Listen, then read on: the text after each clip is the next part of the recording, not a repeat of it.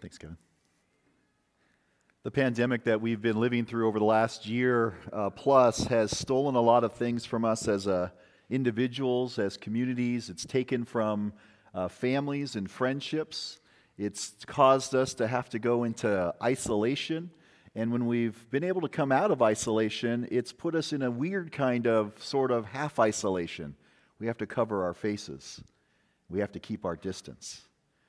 And when that happens in life, and I can't say when that happens as though this happens every other year or so, it's a first in my lifetime. I think it's a first in all our lifetimes. But when these type of things come our way, and what we've discovered and experienced through this process is there can be a fracturing of community, and it can really mess with your sense of where you belong, where your place is at. The structures that we depended on, our families, were splintered in a lot of ways, particularly if we had elderly mothers and fathers and grandparents who are living in facilities that we couldn't have access to. And so as we come to our text this morning, we come to a text that wrestles with the very nature of belonging. And we know that in life, the sense of belonging is important. It's important to our lives. It's significant. It gives shape to a myriad of personal and communal relationships throughout our lives. We look at such things as our family of origin. You think about how that shapes your life and how you live your life. A large part of that is based on where you grew up and who you grew up with. I know in youth ministry, oftentimes people would really depend on a youth worker. They would say, we've got to get a dynamic youth pastor in here. We've got to get someone who'd be a Pied Piper. Now, if you read the rest of that story, it doesn't end well, so I don't know if I necessarily want to get a Pied Piper. Some of you are like, what are you talking about? Read the rest of that story and then come back. But when we talk to families about the number one influence in their kids' lives, it's still the top of that chart continues to be mom and dad, or the parental guardian in the household, whether that's for good or for bad. So our families play a big part in shaping us and giving us our identity of whether or not we belong or not. We also see it with our educational places and our workplaces. You see that with apparelled clothing. You see our schools will sell jerseys or polo shirts, T-shirts with logos on them. And there's a sense there that you belong to something. You belong to a particular school, a fan base. You're part of the alumni association. Or your work, you might carry a coffee mug with the work logo on it. Again, where you belong vocationally. And this list could go on and on and on with all the places where belonging connects for us, whether it's clubs we're part of or pool memberships. It could be anywhere from the neighborhoods we live in, the friendships and the affiliations that we keep. Belonging marks that we are part of something, that we're part of someone's.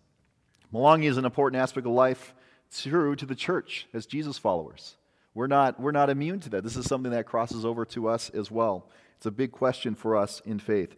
In fact, two of our confessions in the Presbyterian Church, Heidelberg and the Brief Statement of Faith, both begin with giving witness to Scripture and using the language of belonging, that we belong to God, that we belong to Jesus Christ.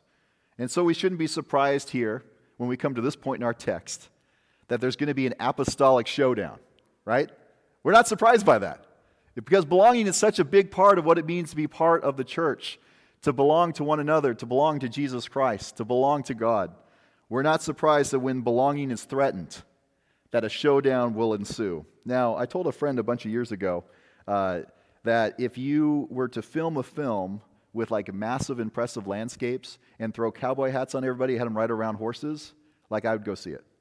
Like it doesn't take much. Like you put a Western on the screen, I'm going to go see it because some of my favorite movies fall in the genre, but even more specifically a very particular form of that genre.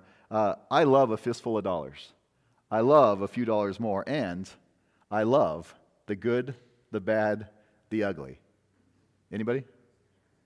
Wait, no one's going, ah. I love those films. I love them.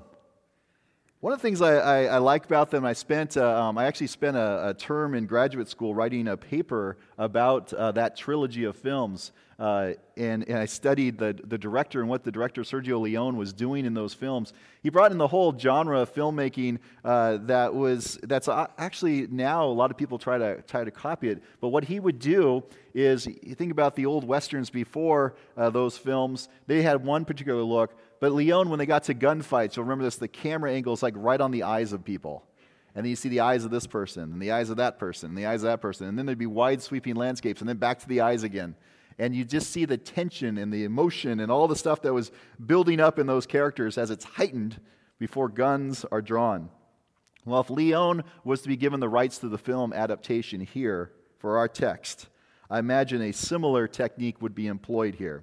That you would have the camera on Paul, who would have these kind of eyes that were like knowing eyes looking at Peter. And then it would go to Peter, and Peter would be like, surprised eyes. And then it would be back to Paul again, and it'd be these glaring eyes. Like, I got this wrong. And then Peter once again, and his head would be hanging. And that's what this would look like. That's what the beginning of our text would show up. But having read last week, there might be a little bit of surprise for us in having read last week's text, where Peter and James and John, these significant figures, these literally called pillars in the church, are affirming of that same gospel that Paul is preaching. That they all appear to be on the same team, and they validate that message, and they validate this messenger. But when we come to this point in the text, again, back to those eyes, that collective agreement that they might have had about the poor now looks different. There's now disagreement exists. And here's how Paul would describe it. First thing he says this in the second part of verse 12. Peter used to eat with Gentiles. I don't hear any surprise here in the 21st century. Peter used to eat with Gentiles. Operative words there, used to and Gentiles. It doesn't seem like all that radical kind of stuff for us here in the 21st century. Particularly for us as a Gentile congregation. We're not super surprised. We're not thrown into a panic when we hear this.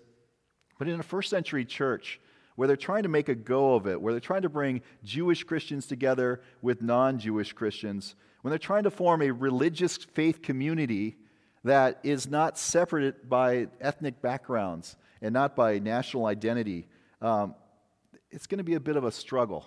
It's going to be a bit of a challenge. And so as they try to make a go of it, they cross dietary divides and any other expressions that they might have that were purely Jewish. They kind of set those aside. So here's Peter. He's making a go of it. He's saying there's something bigger that we're part of. I can come to the table.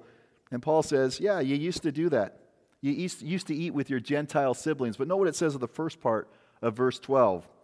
But then Peter chooses not to. He chooses not to. Instead, he decides to observe his cultural biases. Decides to live into a particular identity, a place where he felt he belonged before Christ. He decides to live in that place. And the text here identifies his drawing back out of a fear about what others might think. And specifically those others that he has in mind here is this group that's called a circumcision faction, where they might be surprised and shocked, where they might be troubled and upset here at this point, particularly seeing this Jewish apostle consorting with a Gentile audience. And this shrinking back here, doesn't that sound like Peter? The moment of crisis, the moment of being pressed into a corner. We've heard this story in the life of this person before.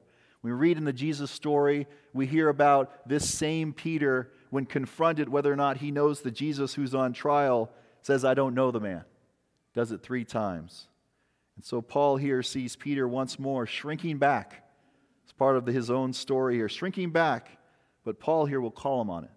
He'll say in verse 13, that's hypocrisy. You're living into a hypocritical way of living.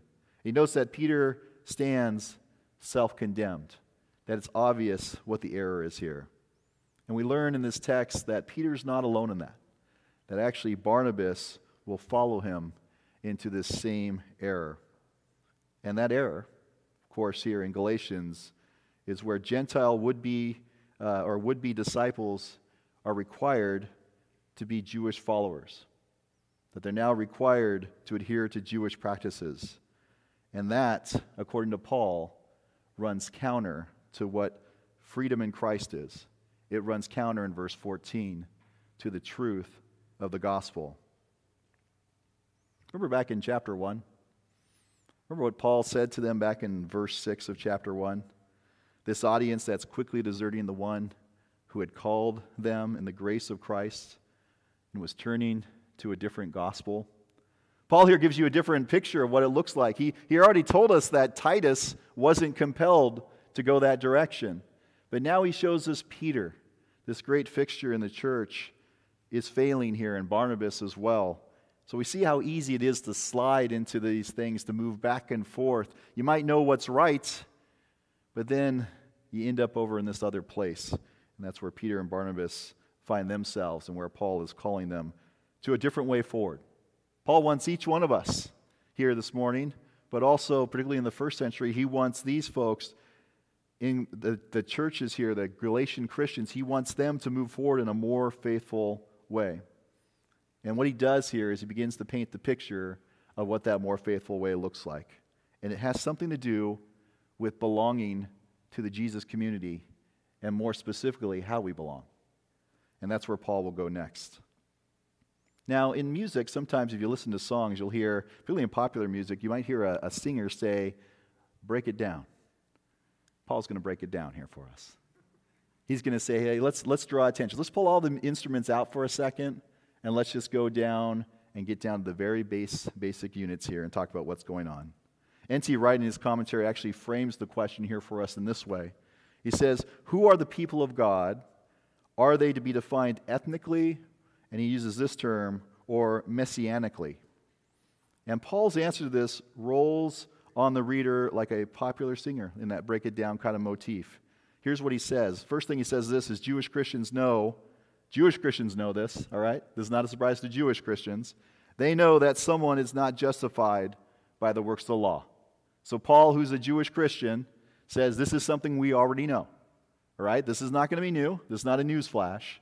We know we're not justified by the law, but rather through faith in Jesus Christ, or Christ's own faithfulness. See that in verse 16. Actually, if you look at this text, and if you look if you have an NRSV or the Pew Bible there, you'll notice there's a lot of footnoting that goes on with this.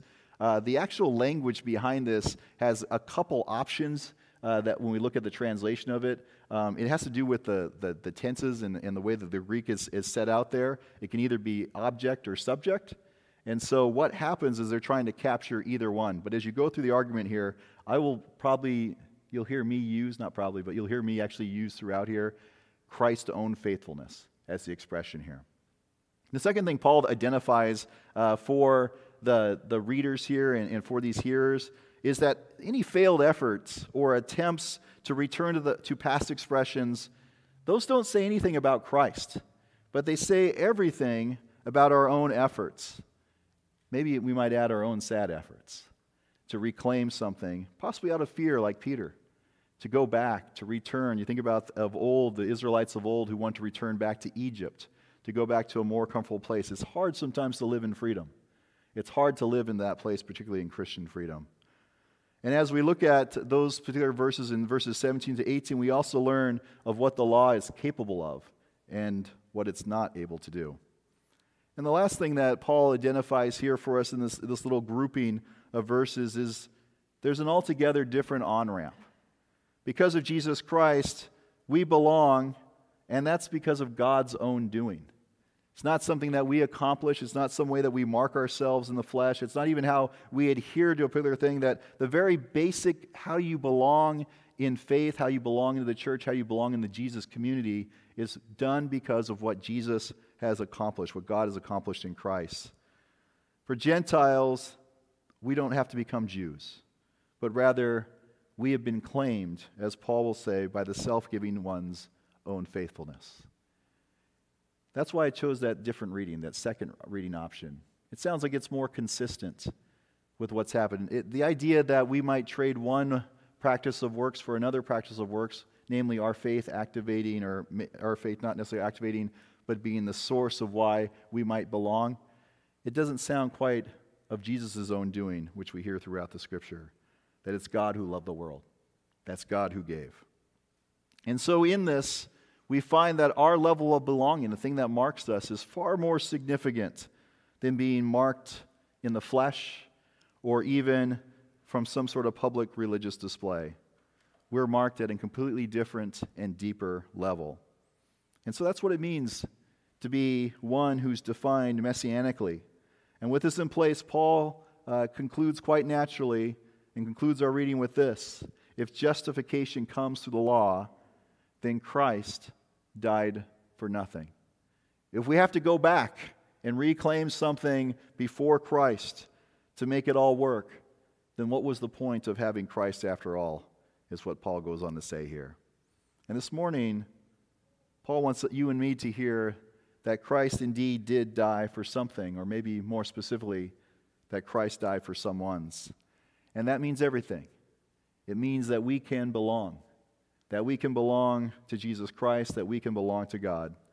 And I imagine this morning that if you read this passage, or even hearing the passage here this morning, some here might have your head spinning, going, there's a lot of talk of justification and going off on all this kind of lingo that I don't know what's going on. I read that and I go, what? Jimmy, how am I supposed to understand and see that picture of this note that you're painting, or this picture you're painting of Paul saying that we belong? Well, there's a professor back east. Her name's Mary Hinkle Shore. She provides kind of a lens for us, or a way of reading the text that might prove helpful to those who might be struggling to understand or wrap your mind around Paul's argument here, and to hear those pastoral notes that he offers. And this is what she says. When you read the text, replace the words justify and justification with belong and belonging. So which is the ultimate goal of what is accomplished there. Replace it with that, and when you do, you'll be able to recover where Paul is going here with his argument, what he's saying, and what it means to be the people of God, and at the same time to see how that's possible. So Paul's understanding of Christian freedom, which is so key to the gospel witness to the Gentiles, as we learned in chapter 1, verse 16, is witnessed to in our own confessions. We hear that in a confession like Belhar, which says, we believe that true faith in Jesus Christ is the only condition of membership in this church. This, of course, is good news for the nations. It's good news for us.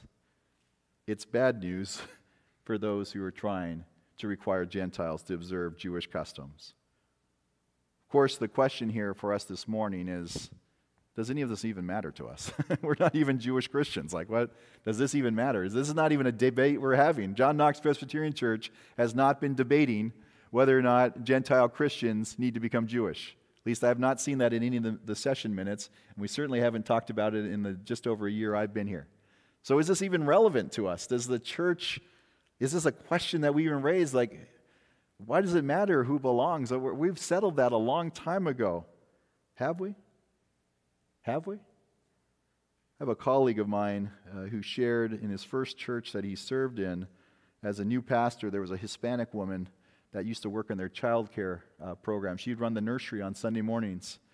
She wasn't allowed to come into the worship service because she was Hispanic and the church was Anglo. They said, we're not going to allow you to come and worship with us. That was in America. That happened in our country. When I was in elementary school, my family began attending a congregation that was closer to where we lived. The first hour was Sunday school. The second hour was worship. We went to the Sunday school classroom. When my brother and I walked through the door and were being introduced to the teacher, a kid in the program looked at us and said, we don't want you here. In a conversation this past week, I was talking to someone on the phone who was Episcopalian. And they asked the question if I would consider them a Christian brother because they're Episcopalian and I'm Presbyterian. We still wonder, even in our day and age, who and how we belong. Apostle Paul here has a word for us in that. To recognize that our belonging, the fact that we have an identity that we can come together and be familyed together, that we can come together and belong in this place, is made possible not by the roadblocks that we put up, not by the questions that we ask, but rather by Jesus Christ and what Christ has done and accomplished on our behalf is why we can come together and why we should come together. And so this morning what I want to do is I want to close this time with a few questions for us to ponder. I'm going to have us just take a few moments in between the questions to consider them just in our own hearts. These questions come from Alicia Vargas. She's a professor at Pacific Lutheran Theological Seminary. And she draws these questions from this text, and I think they're helpful for us, particularly as we set out as a congregation in the days ahead, we want to be a place where people belong and know they belong. We want to be a place where people know Christ and know that Christ has provided a place and a space, a community for them to be loved, to be cherished, and know that they're beloved by God. So these questions are helpful to us, kind of shaping what that looks like for us to live into that. So question number one is this: to what extent is our congregation mixed at all? Combinations of people from divergent ethnic and religious/denominational backgrounds. And so that's the first question. So what extent is our congregation mixed at all? Where do we see combinations of people from divergent ethnic and religious denominational backgrounds?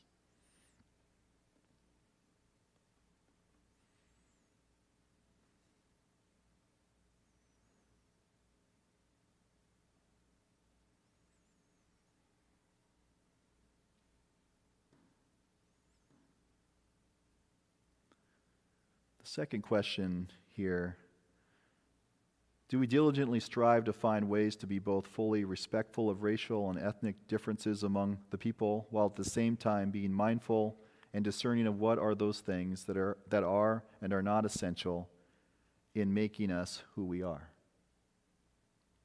Do we diligently strive to find ways to be both fully respectful of racial and ethnic differences among the people, while at the same time being mindful and discerning of what we are, or what are those things that are and are not essential in making us who we are?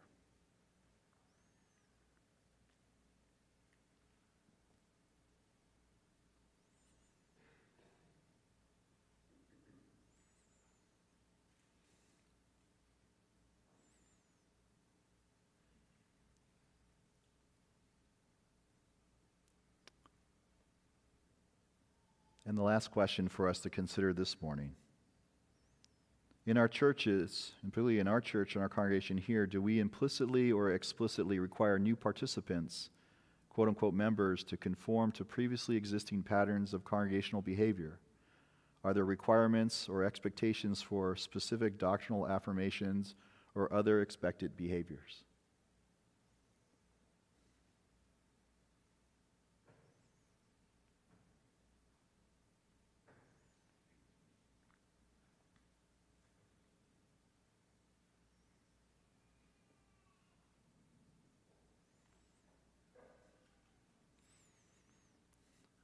This week I'm going to post these questions out for us to see on Realm, so you can have a chance to spend some time considering those questions even further. But let me end on a hopeful note for us as a congregation. There's a lot of hopeful notes here. I don't mean to say that there's only one hopeful note here. But this past week I had the opportunity to sit with a colleague and a friend and have a conversation about our life together as a church. Pastor Robert Ruiz, who serves on the session, but also serves as a pastor to our Spanish language worshiping community that meets here on Sundays and serves and worships in this space and also in this community. We were talking about the all-church camping trip later in June. And I said, have you ever been invited to that? Have you ever been part of that? And he said, no, I don't know if I know what that is and stuff. And so we started talking about it. I said, I think it would be great for you to come and be part of that. Robert agreed. And so he promptly booked, I know he booked 4 spots for sure. I think it's his intention to bring his congregation to come to the camping trip in June. That's going to be awesome. It's going to be awesome for all of us. It's going to be awesome for us to go forward and say, here's yet another chance for us to come together as sisters and brothers. And so my encouragement to all of us is not encouragement from me, but it's encouragement from Paul. Know that you belong in Christ. Know that you belong because of Christ. And as we continue in the days going forward together, as we serve together, as we worship together, as we come together as community, may we do so knowing that Christ goes before us, beside us, and within us, and walks with each one of us, as diverse as we are, as diverse as the nations are. Thanks